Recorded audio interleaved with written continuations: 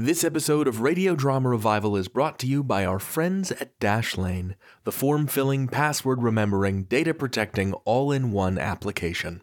Will, play that jingle, please. Dashlane, live life in the fast lane. Get yourself some cash lane, and you'll be living easy and free. Your internet experience could be so much better with Dashlane. That's right, compadres, it's Dashlane, the service that remembers your passwords, protects your online data, and fills in your logins automatically. It works on Windows, Mac OS, Android, and iOS. So unless you're a magical hacker who largely lives outside the consumer operating system ecosphere, Dashlane will help you remember your passwords no matter where you are. How might you use Dashlane? Well, my little sister Julie used to use her ex-roommate's ex-boyfriend's brother's ex-girlfriend's Hulu password. So if you had Dashlane, you could share streaming service passwords with your ex-roommate's ex-boyfriend's brother's ex-girlfriend, and you could also use the service to generate a new password when you tired of their freeloading. Start dashing through the internet and help support the show by visiting dashlane.com/RDR to start your 30-day free trial of Dashlane. No credit card required. If you like it, use code RDR at checkout to save 10% on your premium subscription. All right, on with the show. This week, it's two great tastes that go great together. A little bit scary and a little bit heartfelt. The crossover event of the year, facilitated by two fine people whom we love very much. Fred Greenhalgh's storied horror podcast gets the Christopher Reynaga treatment as we unveil for you Point Mystic's curious history of the Dark Tome. That's coming up, right here on Radio Drama Revival. Hey folks, welcome to Radio Drama Revival, the podcast that showcases the diversity and vitality of modern audio fiction. I'm your host, David Reinstrom. Here is a thing I like. The modern horror anthology, The Dark Tome, in which great short fiction by established and emerging writers is adapted into chilling little tales, bookended by an ongoing frame narrative. Yes, it is produced by our executive producer, Fred Greenhalgh. Yes, I love Fred very much. These facts aside, the show is also extremely good. Here is another thing I like.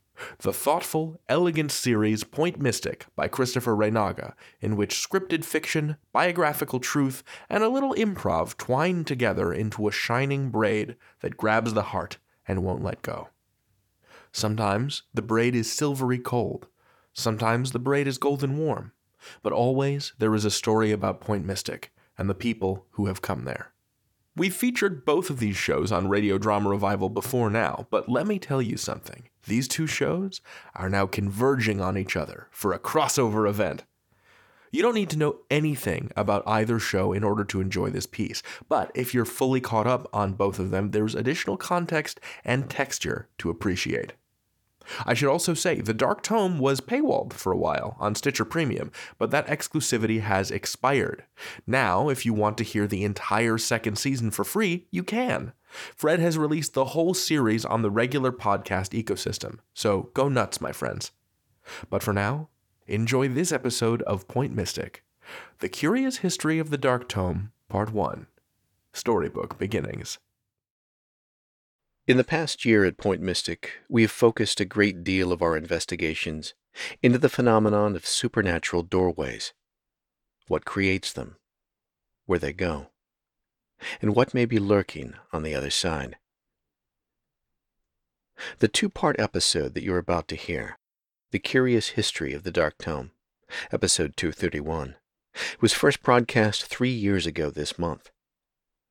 In the time since, startling new evidence has arisen that the supernatural artifact, the Dark Tome, once thought to be lost 40 years ago, may actually still exist. We have updated the end of this story to share what we now know. It's still unknown whether this magical book, the Dark Tome, is evil. But there's little doubt that whatever waits beyond the supernatural doorway of this story is. Here's the story.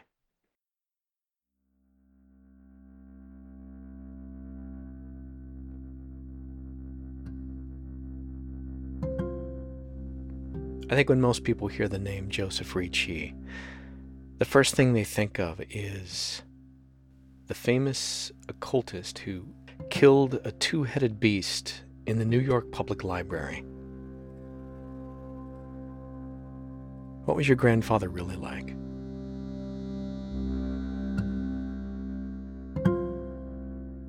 He was the most amazing man. He loved books. He always loved books. Even as a kid, when other kids were saving up allowance money to go and buy, bubble gum or candy at the store, my grandfather would save money to go buy books.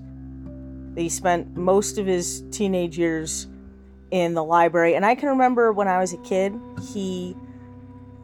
there was a little boy who lived down the street, and he saw something in this little boy, something, I think, a fellow reader, the way this boy's eyes would light up, I guess, when my grandfather passed by on the street and he had this big stack of books in his hand. I know this kid's family was, I was little, so I don't know that they had very much money, but I got the impression that they didn't, and I think he sort of, this kid wanted to be able to read him. I remember my grandfather used to sneak him books sometimes. If he saw something that he thought that this kid down the street might like, he'd pick it up for him, and I always thought that was sweet. This is Mary Larson, granddaughter of the renowned occult researcher Dr. Joseph Ricci. She's also one of a small handful of living people to have seen and touched one of the most famous occult artifacts to be studied and verified by an American university. I was around 9 years old when I first saw it. Grandpa Joe had a big library. It was all by itself in this one wing of his estate, and we weren't really supposed to go over there, but sometimes I'd go and I'd hide, and because it had these big shelves, and sometimes they cast these big shadows. It was a good place to hide if you were playing hide and seek, so sometimes I'd go and I'd play in there as a little girl, and I loved it. It was one of my favorite rooms. I loved the way it smelled, like that paper smell that books have. All these beautiful wooden shelves, these tall shelves with ladders, and then there was this big picture window toward the back of the room. It looked out across these tree-covered lawns, and it was just, it looked so majestic to me. It looked like something that should be in a castle, and I think even though we weren't supposed to be in there, Grandpa Joe knew we played in there, and because he had this love of books, he certainly wasn't going to ever tell us, like, no, you can't play where there's a whole host of books. There were parts of the library we weren't supposed to go near, and we respected that. For example, there was this big safe that had been given to him by the university, and it had the school seal of the university across the front, a book with the alpha and omega symbols across its pages. I know that safe was something we were not supposed to touch. And now I'd never seen it unlocked before, except for this one time, like when I was 9, and it was open just a crack. And I knew I wasn't supposed to, but I was a kid, so I thought, okay, I'm going to open it. And it was full of these incredible books. I knew it would be. I knew it would be full of because when you're a kid and somebody tells you you can't touch that, you can't look at that, you can't go into that, you want to. So I'm imagining books with all kinds of beautiful pictures and gold leafing, and there were a lot of really old books, really dusty ones, like ones that I was almost afraid to touch, more because I was afraid they'd fall apart in my hands because they were so old. But right in the middle of this pile of books, sort of away from all the other books were sort of pushed away from it, I knew it as soon as I saw it, that this was a special book. It was on this stand, and there was this really soft red velvet covering, and it was that book. I think because the velvet, it was soft, it was like, I wanted to know. I wanted to know what was under it. And so I sort of peeked underneath, and I saw this pure white, almost like a leather Bible. And the lettering had gold leaf. It was like a fairy tale book, really.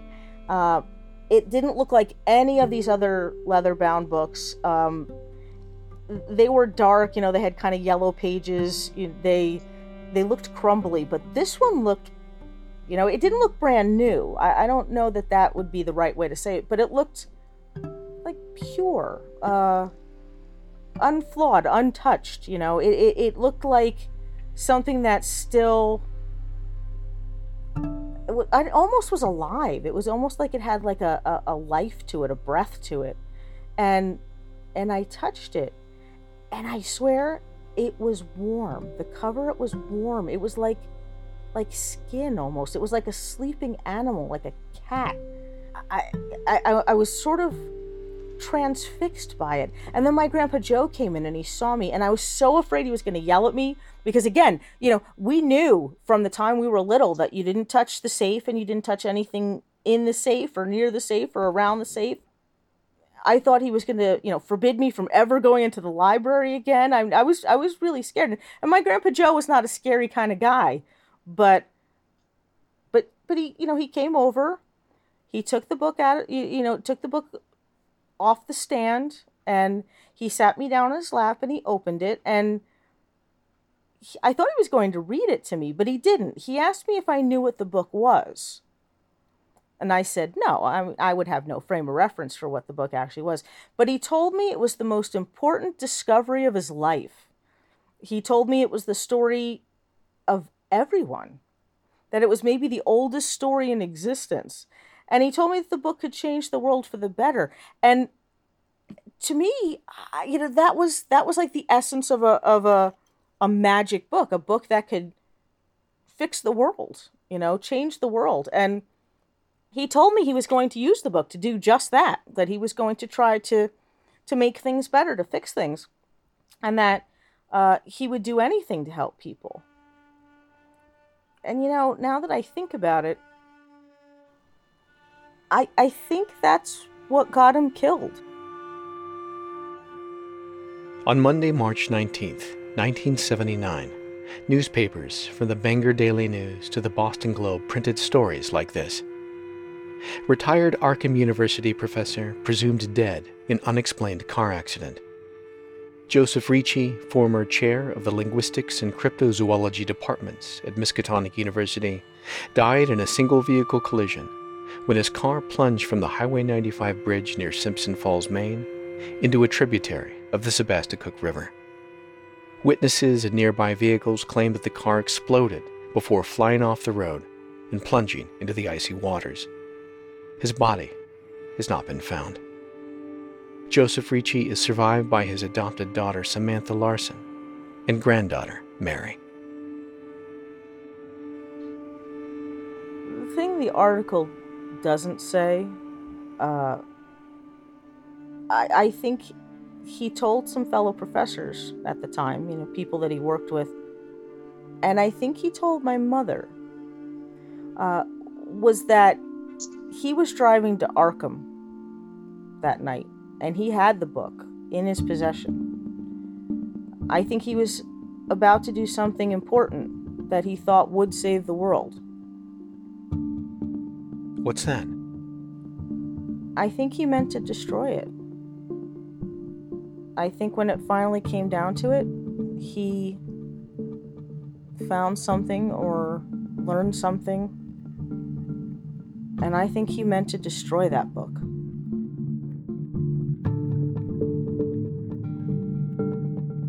I'm Christopher Reynaga, and this is Point Mystic.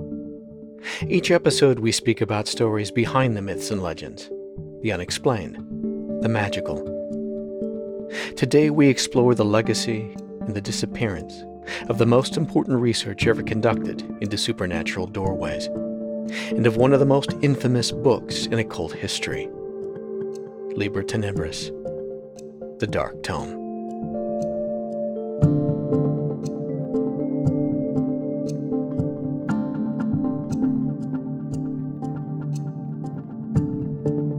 Through history, the Dark Tome was said to have been possessed by kings and warlords, saints and madmen.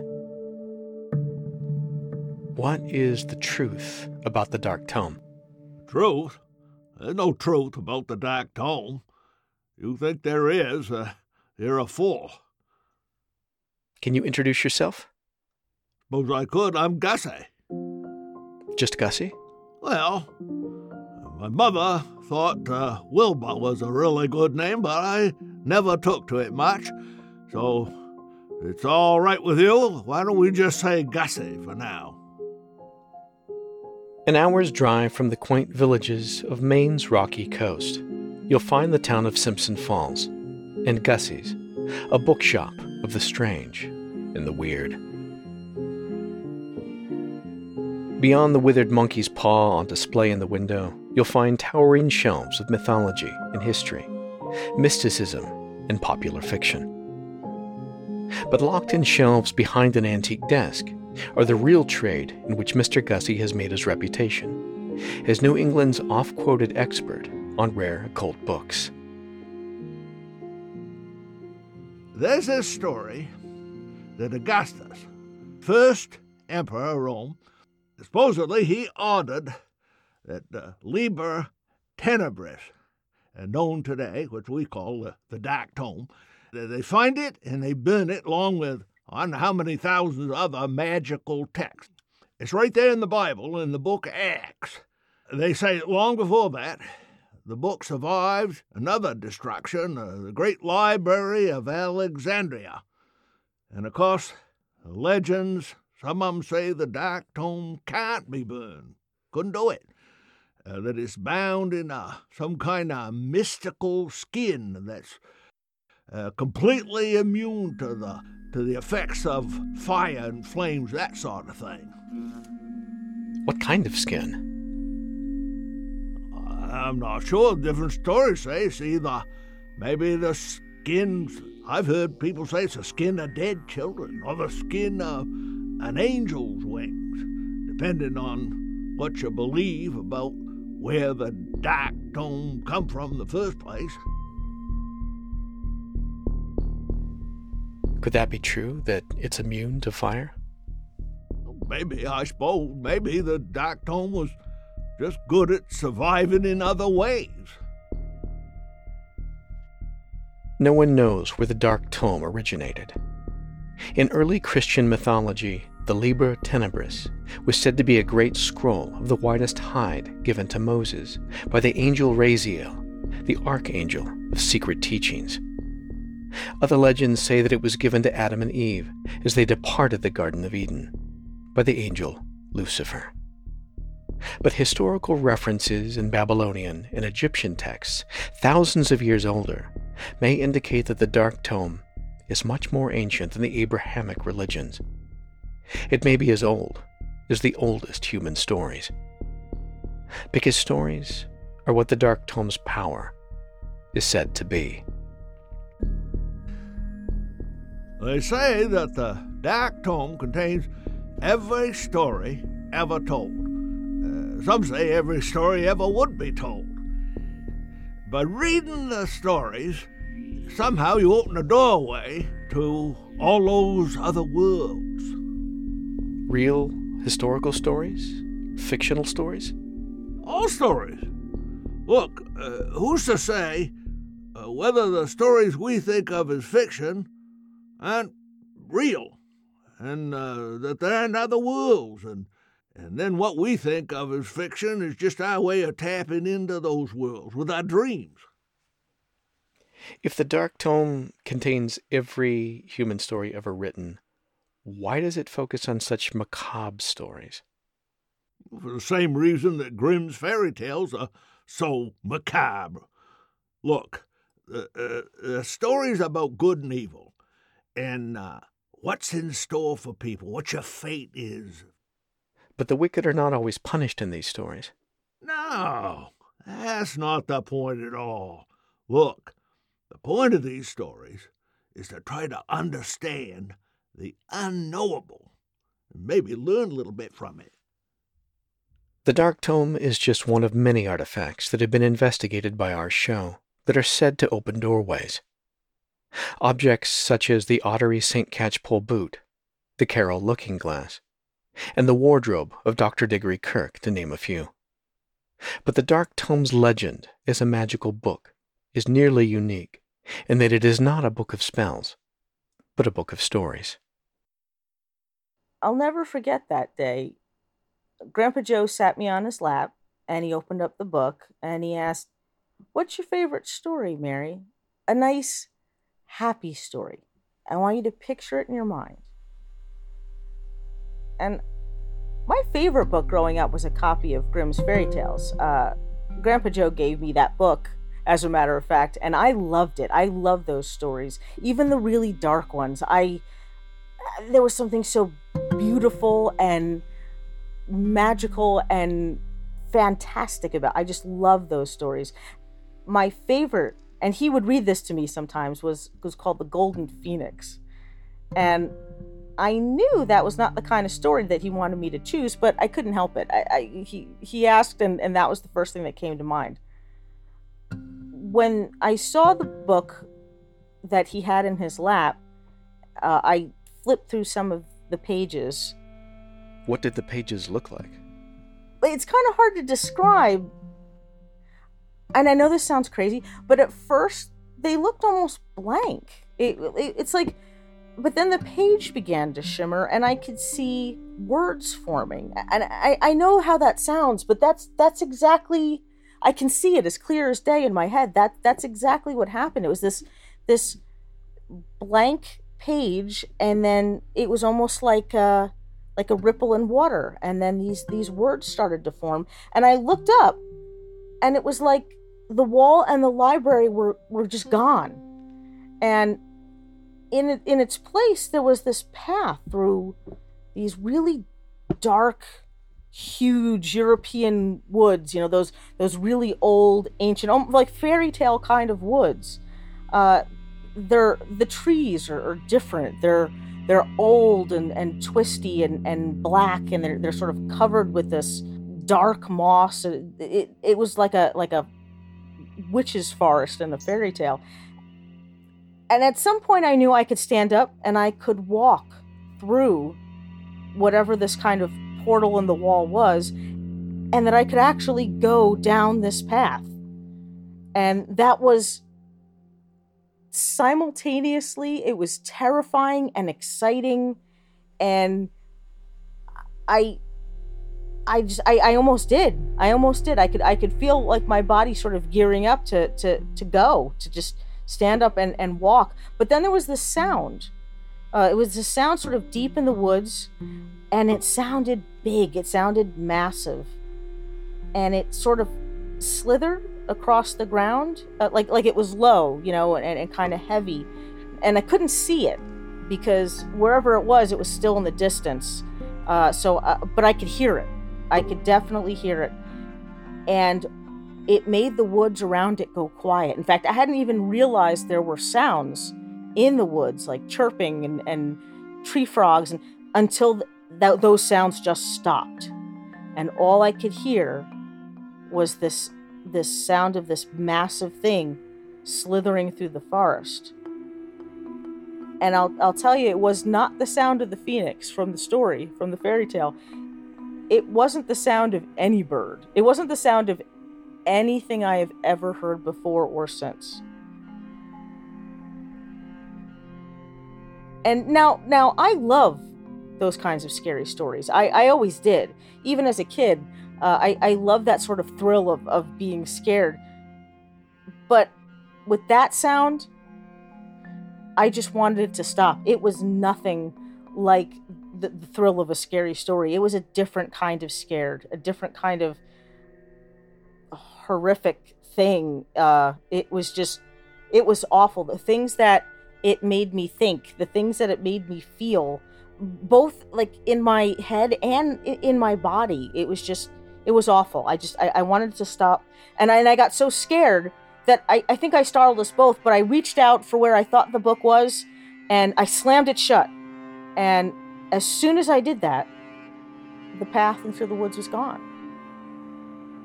And what happened then? I think after a minute of just being stunned, we just started laughing. It was one of those things that felt as fantastic as it was, as crazy as it sounded. It was just something that at that moment seemed okay,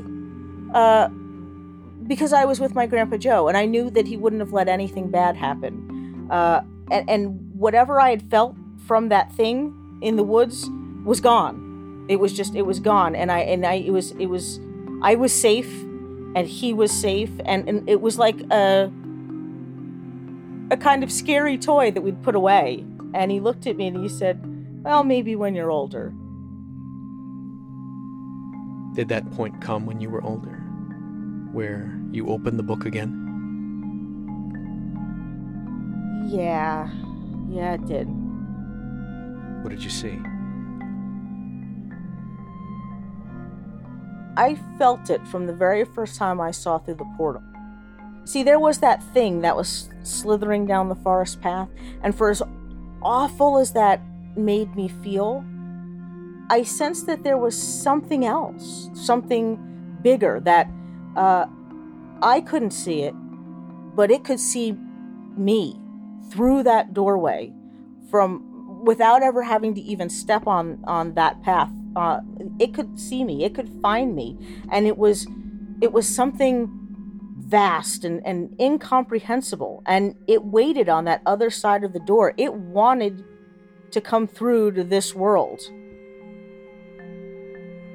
I think maybe that's what my grandfather saw in a number of those stories. But it was pretty terrifying. I mean, Grimm's fairy tales, they were my favorite stories growing up. I have never read them since, and I will never read them again. Although it's not a part of all stories, this idea that there is a powerful, perhaps malevolent force that exists beyond this world is a common theme in human stories. It's a thread that runs from every ancient myth and religion in human history. It is a thread that may lead directly to the death of Dr. Ricci and the events around the final disappearance of the Dark Tome. According to Ricci's own papers from the archives at Miskatonic University, he acquired the book from a mentor who'd been teaching him as a young man. A man he does not name, but who, in his journals, he calls the Magus. Now, this was the early 1950s. At that time, every crackpot, psychic, every mystic, that Uri Geller bending the spoons, he was there. Eileen Garrett, Peter Hook, all them fellows was rubbing shoulders at the Round Table Foundation. That's up in Glen Cove, Maine. Professor Ricci wrote that he first met the Magus at one of these Round Table get-togethers. The Magus was supposedly an Englishman. I believe he's from London, and he claimed to have got a hold of the book when Germany fell during the World War. And he claimed he had been an officer in the 2nd British Army, and he took the Dark Tome from the dying hands of Himmler, one of them Nazi guys. He was supposedly a black magician. That part of the history never rang true to me. It's exactly that kind of tall tale getting around the Round Table Institute back in them days. They liked that kind of dramatic story. It never really sat well with me. It was, it turns out, exactly the kind of story that got the attention of Joe Ricci, then a young graduate student at Arkham. Orphaned at a young age, he felt drawn to the mysterious Englishman, like a father figure. And the Magus took Ricci under his wing. Ricci's university journals indicate that he became a kind of apprentice to the Magus, studying the book and accompanying him on his forays through the book's doorways. The Magus, he wrote in 1951, was using the book for a great purpose, to stave off an evil greater than the greatest of world wars, an evil beyond all worlds, whose name I dare not commit to paper. What was the Magus teaching Ricci as his apprentice? Lord only knows. What we do know is from Ricci's published work that would eventually bring scientific fame: the study of supernatural doorways to other worlds, especially tainted doorways that he referred to as floodgates. Doorways that were not merely dangerous, but which led to places that he categorized as poisoned and tainted by a dark force and powerful, deadly creatures. Creatures like the one that killed his teacher, the Magus. Whatever truly happened that fateful day in 1953, when the Magus and Ricci encountered a floodgate in the lower stacks of the New York Public Library, is a mystery. The Magus is dead, he wrote in his journal in a shaky hand, and with him, so much good in the world. The Liber Tenebris is in my hands now, and I must ensure that the light of this world is not extinguished by the coming darkness. Possessing the Dark Tome on his own for the first time, Ricci brought it to the attention of his fellow researchers at Miskatonic University, where he quickly gained prominence for his work and became one of the world's foremost authorities on supernatural doors and the cryptozoological creatures associated with them. It would be another 2 years before he would discover another floodgate like the one that had taken his benefactor, the Magus. By then, he was ready. What he would find would become one of the most famous documented supernatural events of his career, and one of the most deadly. An event that would mark both the beginning and the beginning of the end for Dr. Joseph Ricci and the Dark Tome. The floodgates of Willow Hill. Do you know what happened to your grandfather at Willow Hill in 1955? Sam knew. My mother, Samantha, she knew. She was there. She survived. And I mean, she survived because she was a young girl and she was, safe in her bed, back in town. But I know that whatever was out in those woods killed our family.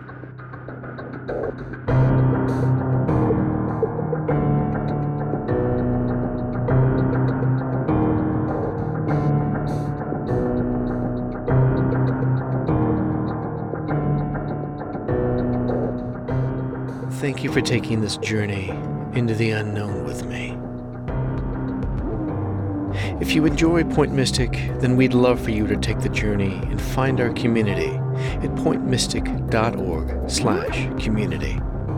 There really is a secret of Point Mystic, one that you can be a part of. And once you've joined us, please consider supporting Point Mystic. You can gain access to early releases, bonus episodes, and special patron-only content. Find out more at pointmystic.org/community.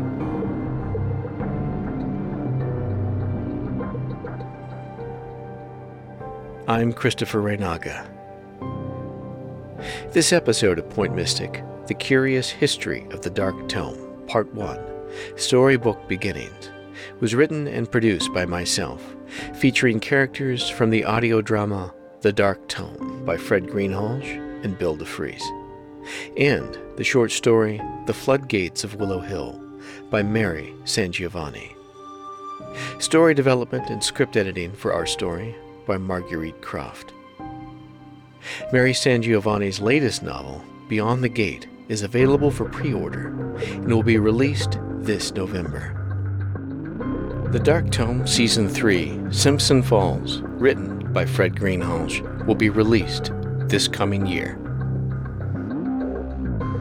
Mary Sangiovanni is the voice of Mary Larson. Tim Sample is the voice of Mr. Gussie. Our episode includes the original score for The Dark Tome, Februar, by Peter Van Riet, and our featured song is Sickle Vascule by Blue Dot Sessions. This episode is distributed as a Shared Worlds Creative Commons Attribution Non-Commercial Share-alike 4.0 International, which means don't sell it, but do share it with your friends, make community, and make art together.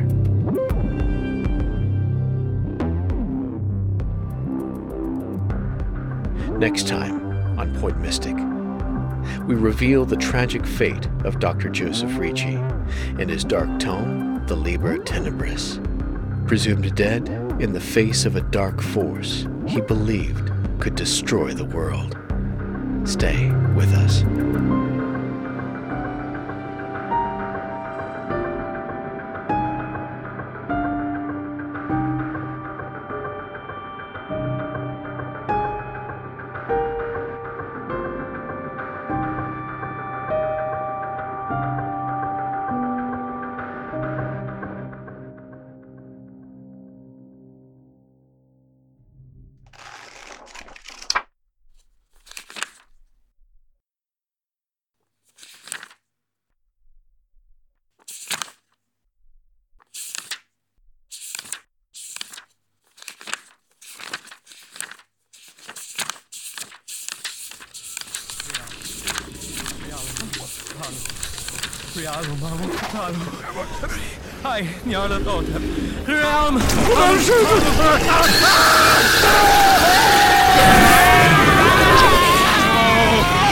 Back to hell! Back to hell with all of you!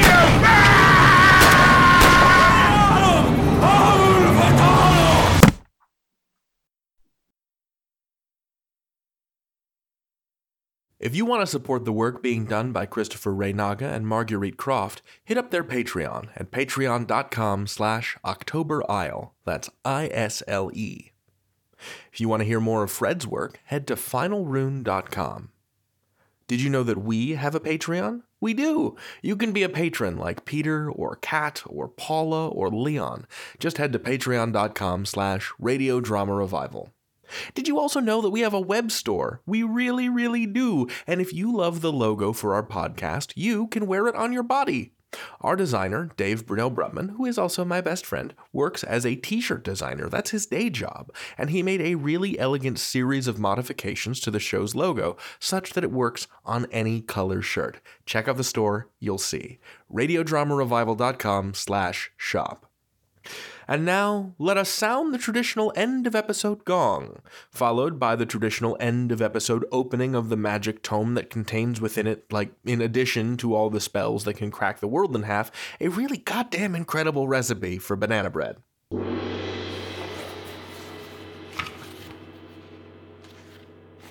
The sounds of that gong and that tome tell me it's time for the credits. This podcast is recorded in Washington, D.C., which is the unceded territory of the Piscataway Indian Nation and the Piscataway Conoy Tribe. Our theme music is Danger Diggy Doo by DJ Stranger Danger. You can find his music on SoundCloud. Our line producer and associate interviews producer is Will Williams. Our senior interviews producer is Eli McElveen. Our associate producer is Sean Howard. Our researcher is Heather Cohen. Our submissions editors are Elena Fernandez-Collins and Rashika Rao. Our executive producer is Fred Greenhalgh. I'm your host, David Reinstrom, and this has been Radio Drama Revival. All storytellers welcome.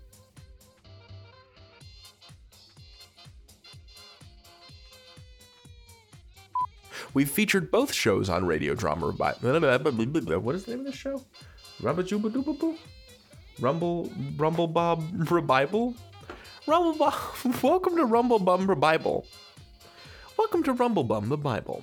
I'm Dumble Humberbump.